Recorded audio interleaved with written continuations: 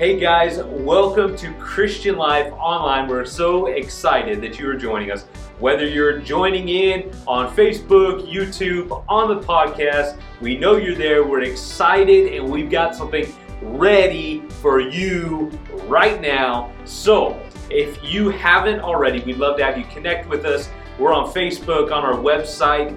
Check us out there. Website is clcgridley.org, and we've got a link to that's at the bottom of your screen. So we are getting ready to go into our second part of our Recipe for Disaster series that we started last week. Talked about all the good things in Saul's life, the beginning days, and now we're getting into that point where everything changes. My wife has got something that I know will be life-changing for you. So let's jump in and listen to what God has to say to each of us right now. Hey guys, I'm so excited to be here with you today. We are on an incredible series called A Recipe for Disaster. If you missed last week, I encourage you to go back after we're done today and make sure you check that out. But let's go ahead and open up with some prayer. God, I thank you, Lord, for what you have in store today. I know that if we take what you put in your word to be true and we apply it to our life, it can change every single part of our journey. God, it can bring us closer to you and it can save us where we are at, God, where we are broken. And I just pray for that today. I pray that we would take away what's being said and we would apply it to our life. In your name we pray. Amen. Now, if you're listening right now, I want you to get ready because today is going to be the day where God can and will change your life, but it takes application. Now, when I was around age 14, there was this movie that came out that everybody wanted to see. I mean, it was going to be like the movie of the year. This incredible day that was planned. Everybody I knew was planning and ready to go, but there was like one problem, and that was I knew for a fact there was no way that my parents were ever going to let me see this movie. I mean, there was nothing good in this movie. You could tell by watching 2 seconds of the preview, when it would come on TV. So I got myself, I poured into myself like, okay, you can do this. Went to my parents, and I was going to ask anyway, because if you don't ask, you don't know, right? So I asked my parents, and of course, it was a definite no. There was no arguing, no talking about it. It was no. So my friends, talking with them, they came up with this plan that sounded like a really good idea. So they're telling me, hey, just tell your parents you're going to go see a different movie. Some harmless PG movie will work. Pick out one of those. There's that new one that's coming out at like the same time, and that'll be perfect. So the more time that went on gave me more time to think about it and, take in this amazing advice that I had around me from this group of friends that I was hanging out with at the time. I began to think things like, hey, there's really nothing wrong with seeing this movie. I mean, it's just a movie. It's not like I'm in danger. And if I don't see it, there's a chance that my friends won't even like me. And I'm pretty sure my parents would not want me to be a loner. And if they really understood, they would actually be happy that I was going to go see this movie. Yes, it was going to be a great day. So I took this plan, I went with it, told my parents, I'm seeing this movie. You can come pick me up when it's over. Here's the time. Here's the movie. I go and I see it. It's a great movie, right? It's going to be the greatest day ever. I felt pressured. I was stressed out that I was going to miss out on some incredible opportunity, a great day with my friends. So in that moment, I made up my mind to go against my parents, making a decision outside of what they had told me to do, and all because of the pressure that I was under, the stress that I was feeling that, my friends may not like me or they may judge me in some way, that I was going to be left by myself, that I was going to be missing out on something great. So in that, I chose the wrong thing. This plan that started out great didn't end up so great, let me just tell you. It's funny that when you are faced with the pressure of disobedience, it's easy to justify it enough into thinking that it's obedience. I saw that movie. I lied, told my parents that I was seeing a different movie, and when my mom came to pick me up, at the theater where the movie that I convinced her I was seeing, it was at a different movie theater than I was at. I'll just leave it at that. It was not the day that I had planned it to be, not the day that my friends had anticipated it to be. It was not a great day, okay? Adding disobedience to your life is a recipe for disaster. Last week we learned that Saul was handsome. He was super tall, taller than everyone else. I think my husband said head and shoulders taller than everyone else. I mean, that's a pretty big dude. He started out really great. He was humble. He was filled with wisdom, making good decisions and leading in what seemed the right direction. He started his life well. But as you all know, we are all capable of mixing the wrong ingredient with the right recipe and turning it into a disaster. Now, if you have your Bibles or your smartphones, I want you to go ahead and turn to 1 Samuel chapter 13. We're going to be reading verses 7 through 14. It says, "Meanwhile, Saul stayed at Gilgal, and his men were trembling with fear." Now, if you read before this, it explains that they are facing this crazy army. I mean, the odds are stacked against them. The only way that they're going to be able to defeat this massive army, it has to be God and God only. Okay, so now we are here. It says, "Meanwhile, Saul stayed at Gilgal, and his men were trembling with fear. Saul waited there 7 days for Samuel, as Samuel had instructed him earlier, but Samuel still didn't come. Saul realized that his troops were rapidly slipping away, so he demanded, 'Bring me the burnt offering and the peace offerings.' And Saul sacrificed the burnt offerings himself. Just as Saul was finishing with the burnt offering, Samuel arrived." Okay, now here comes Samuel, the man of the hour, right? Saul went out to meet him and welcomed him. But Samuel said, "What is this that you have done?" Saul replied, "I saw my men scattering from me, and you didn't arrive when you said you would, and the Philistines are at Michmash ready for battle. So I said, the Philistines are ready to march against us at Gilgal, and I haven't even asked for the Lord's help. So I felt compelled to offer the burnt offering myself before you came." Verse 13, it says, "How foolish," Samuel exclaimed. "You have not kept the command the Lord your God gave you. Had you kept it, the Lord would have established your kingdom over Israel forever. But now your kingdom must end, for the Lord has sought out a man after his own heart. The Lord has already appointed him to be the leader of his people because you have not kept the Lord's command." So here we have Saul, who is facing this massive dilemma, right? His men are filled with fear. It says that they're trembling before him. And as each hour that passes by, they lose more and more confidence in their leader. It says that they were slipping away. Now, Saul was told by Samuel that he was going to be coming in 7 days, right? He was going to come in 7 days. He was going to do the burnt offering. All this was going to take place. Now, Samuel, you have to understand, is a trustworthy man, a godly man. So Saul listens to him, right? He knows that he's coming. He's had his words that were spoken to him in confidence, so he should know and hold on to that. But what happens in these 7 days? As each day passes, you probably are thinking, that Saul has more and more time to think about what's going on. He sees his men that are getting scared, they're trembling, and he's starting to probably feel really insecure and not very confident. He had the pressure upon him, most likely facing a ton of stress and just really quickly losing hope and confidence, probably listening to the wrong voice. And that voice probably sounded something like this: "Saul, look at your men. They're filled with fear. What are you going to do about it? Are you just going to sit there and waiting on some old dude that's supposed to come and do the sacrifice when you could do it yourself? I mean, come on, Saul. I thought you were the king, not him. Weren't you the one that the men appointed to be over them? Look what you've already done. They love you. How are you going to take this?" This is an opportunity for you to do well. These are the voices that come to us, right? In the middle of feeling stressed and overwhelmed, these are thoughts that happen every single day. This is the process of disobedience.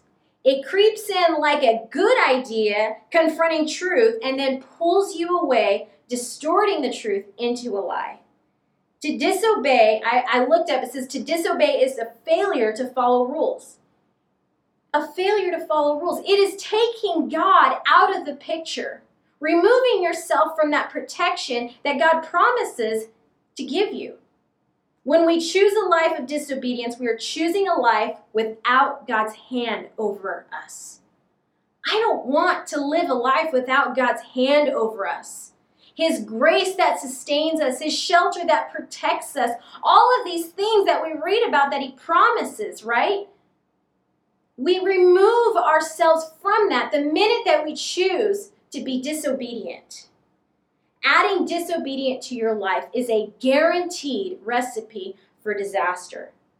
In Deuteronomy 28, verses 1 through 2, it says, if you fully obey the Lord your God and carefully keep all His commands that I am giving you today, the Lord your God will set you high above all the nations of the world.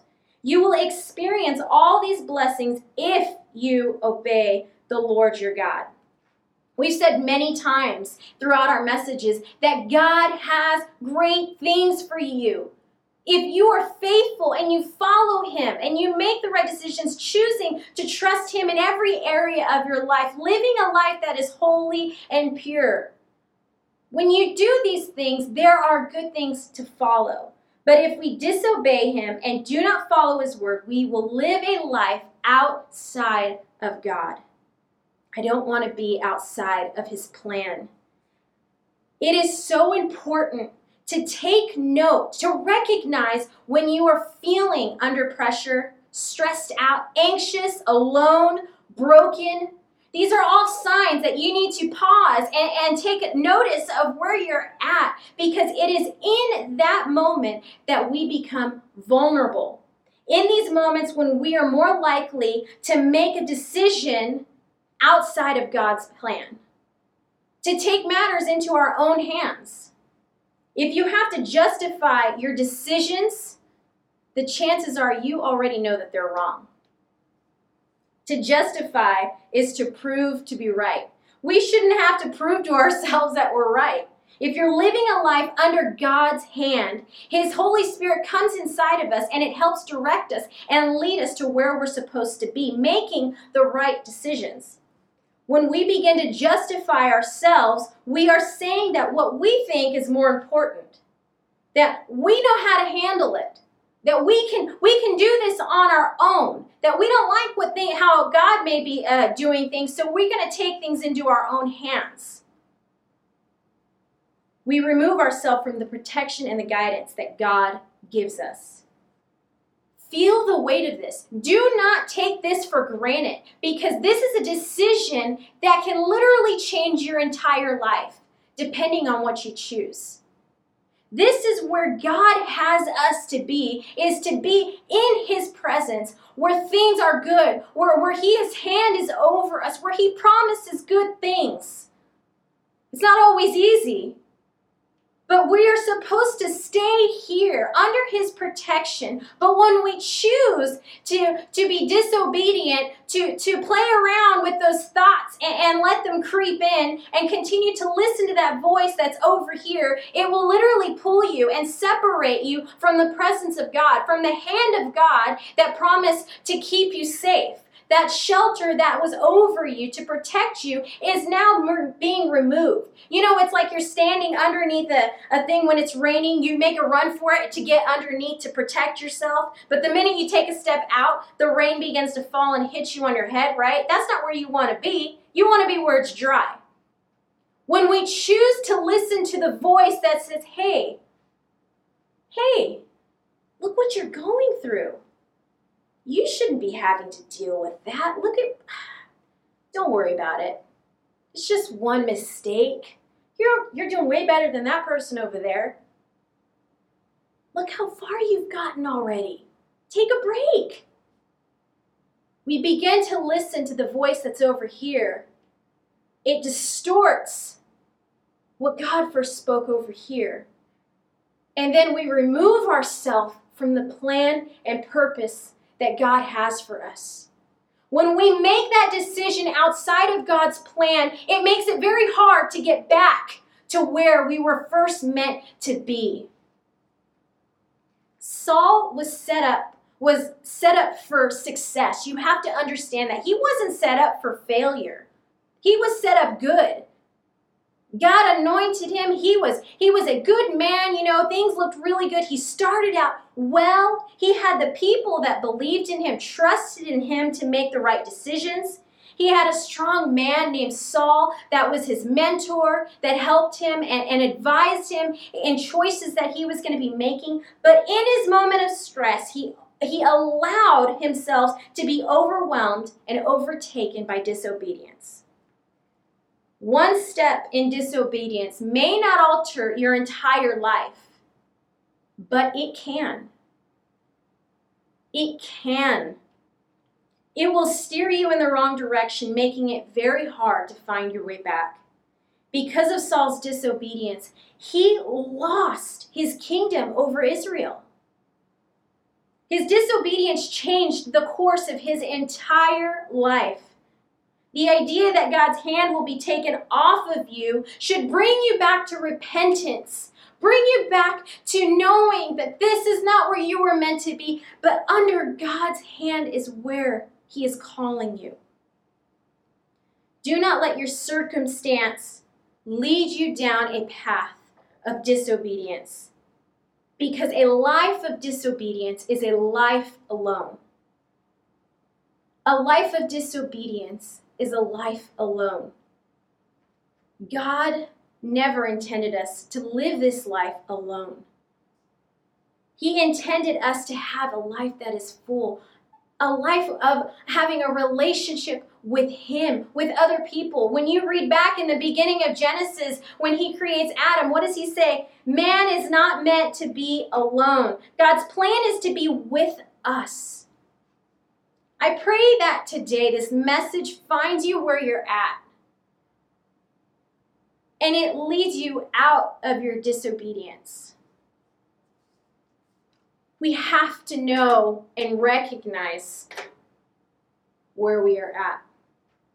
Don't just take this lightly. This isn't a pat on the back to tell you you're doing a great job. This is a, hey, hard truth moment. Where are you at in your life today, and where is God calling you to be? If we take this and we apply it to our life, it can change the direction of where we are going. God wants us to bring us back to that place. He is calling us back to Him. But we have to recognize where we are. We have to make the decision to do what is right. Don't live a life of disobedience. Don't allow yourself to fall into that trap like Saul did. We're here learning about this, about his life, so that way we can look at our life and say, God, where am I? How can I take what He has gone through and apply it to my life and better it? He wants to use you and speak to you, but it takes us recognizing where we're at and where we need to be. I want to pray for you today. And maybe you're here and you're saying, man, I've lived my whole life in disobedience. What you're saying, what you're talking about, that shelter that covers you, I've never experienced that. God desires to have a relationship with you. It's not too late. You may be far gone. Oh, but God is a God of impossibilities, and He can bring you back to where you need to be. Let me pray with you today. And I encourage you, if that's you and you say you want to make that decision to follow Christ, you want to change your life because you're tired of what life has thrown at you. You're tired of listening to the voice because it hasn't gotten you nowhere. In fact, you've probably been going in the same circles for too long now, and you're ready to make a change in your life. Then I encourage you, don't just make this prayer and call it a day. Connect with us. Connect with us so that we can help you and be a part of this journey in your life. God, I thank you that you are here right now, that you are moving in the hearts of those who are listening. God, that you call us. You see us when we are broken, when we are weary and heavy burdened, God. And you desire us to look to you for guidance. God, I pray for forgiveness. Lord, will you forgive us today for those who have never had a connection with you? God, I just pray that you would touch them where they're at, Lord. If that's you today, just say, God, I'm sorry. I'm sorry for where I have been, where I've allowed myself to go. I have not known you, but I want to know you. Will you change my life? Will you bring me to that place, that shelter that she's talking about, that you promise? Bring me to you. I want to live a life under your hand. God, I thank you for them. I thank you for everyone that is listening. And I pray, God, that today would be the start of a new day where we choose to set our eyes upon you. And we will live that life that you've called us to live. In your name we pray. Amen. If you prayed that prayer today, whether it was for the first time or the 100th time, we are celebrating with you. It's the most important, biggest decision you will ever make in your life. Actually, so much so that the Bible says that in heaven right now, the angels are partying. If I knew how to dance, I would be dancing right now. You have to trust me, I'm dancing on the inside, because if I danced on the outside, you would want to gouge your eyeballs out. But we are so excited for you. Now, as I think through and as I listen to what my wife just preached and what she talked to us about, the one thing that stuck with me more so than just about anything else was she had mentioned justification. How we justify things that we know we shouldn't be doing. I know that I have seen this time and time again, more times than I'd like to admit in my life.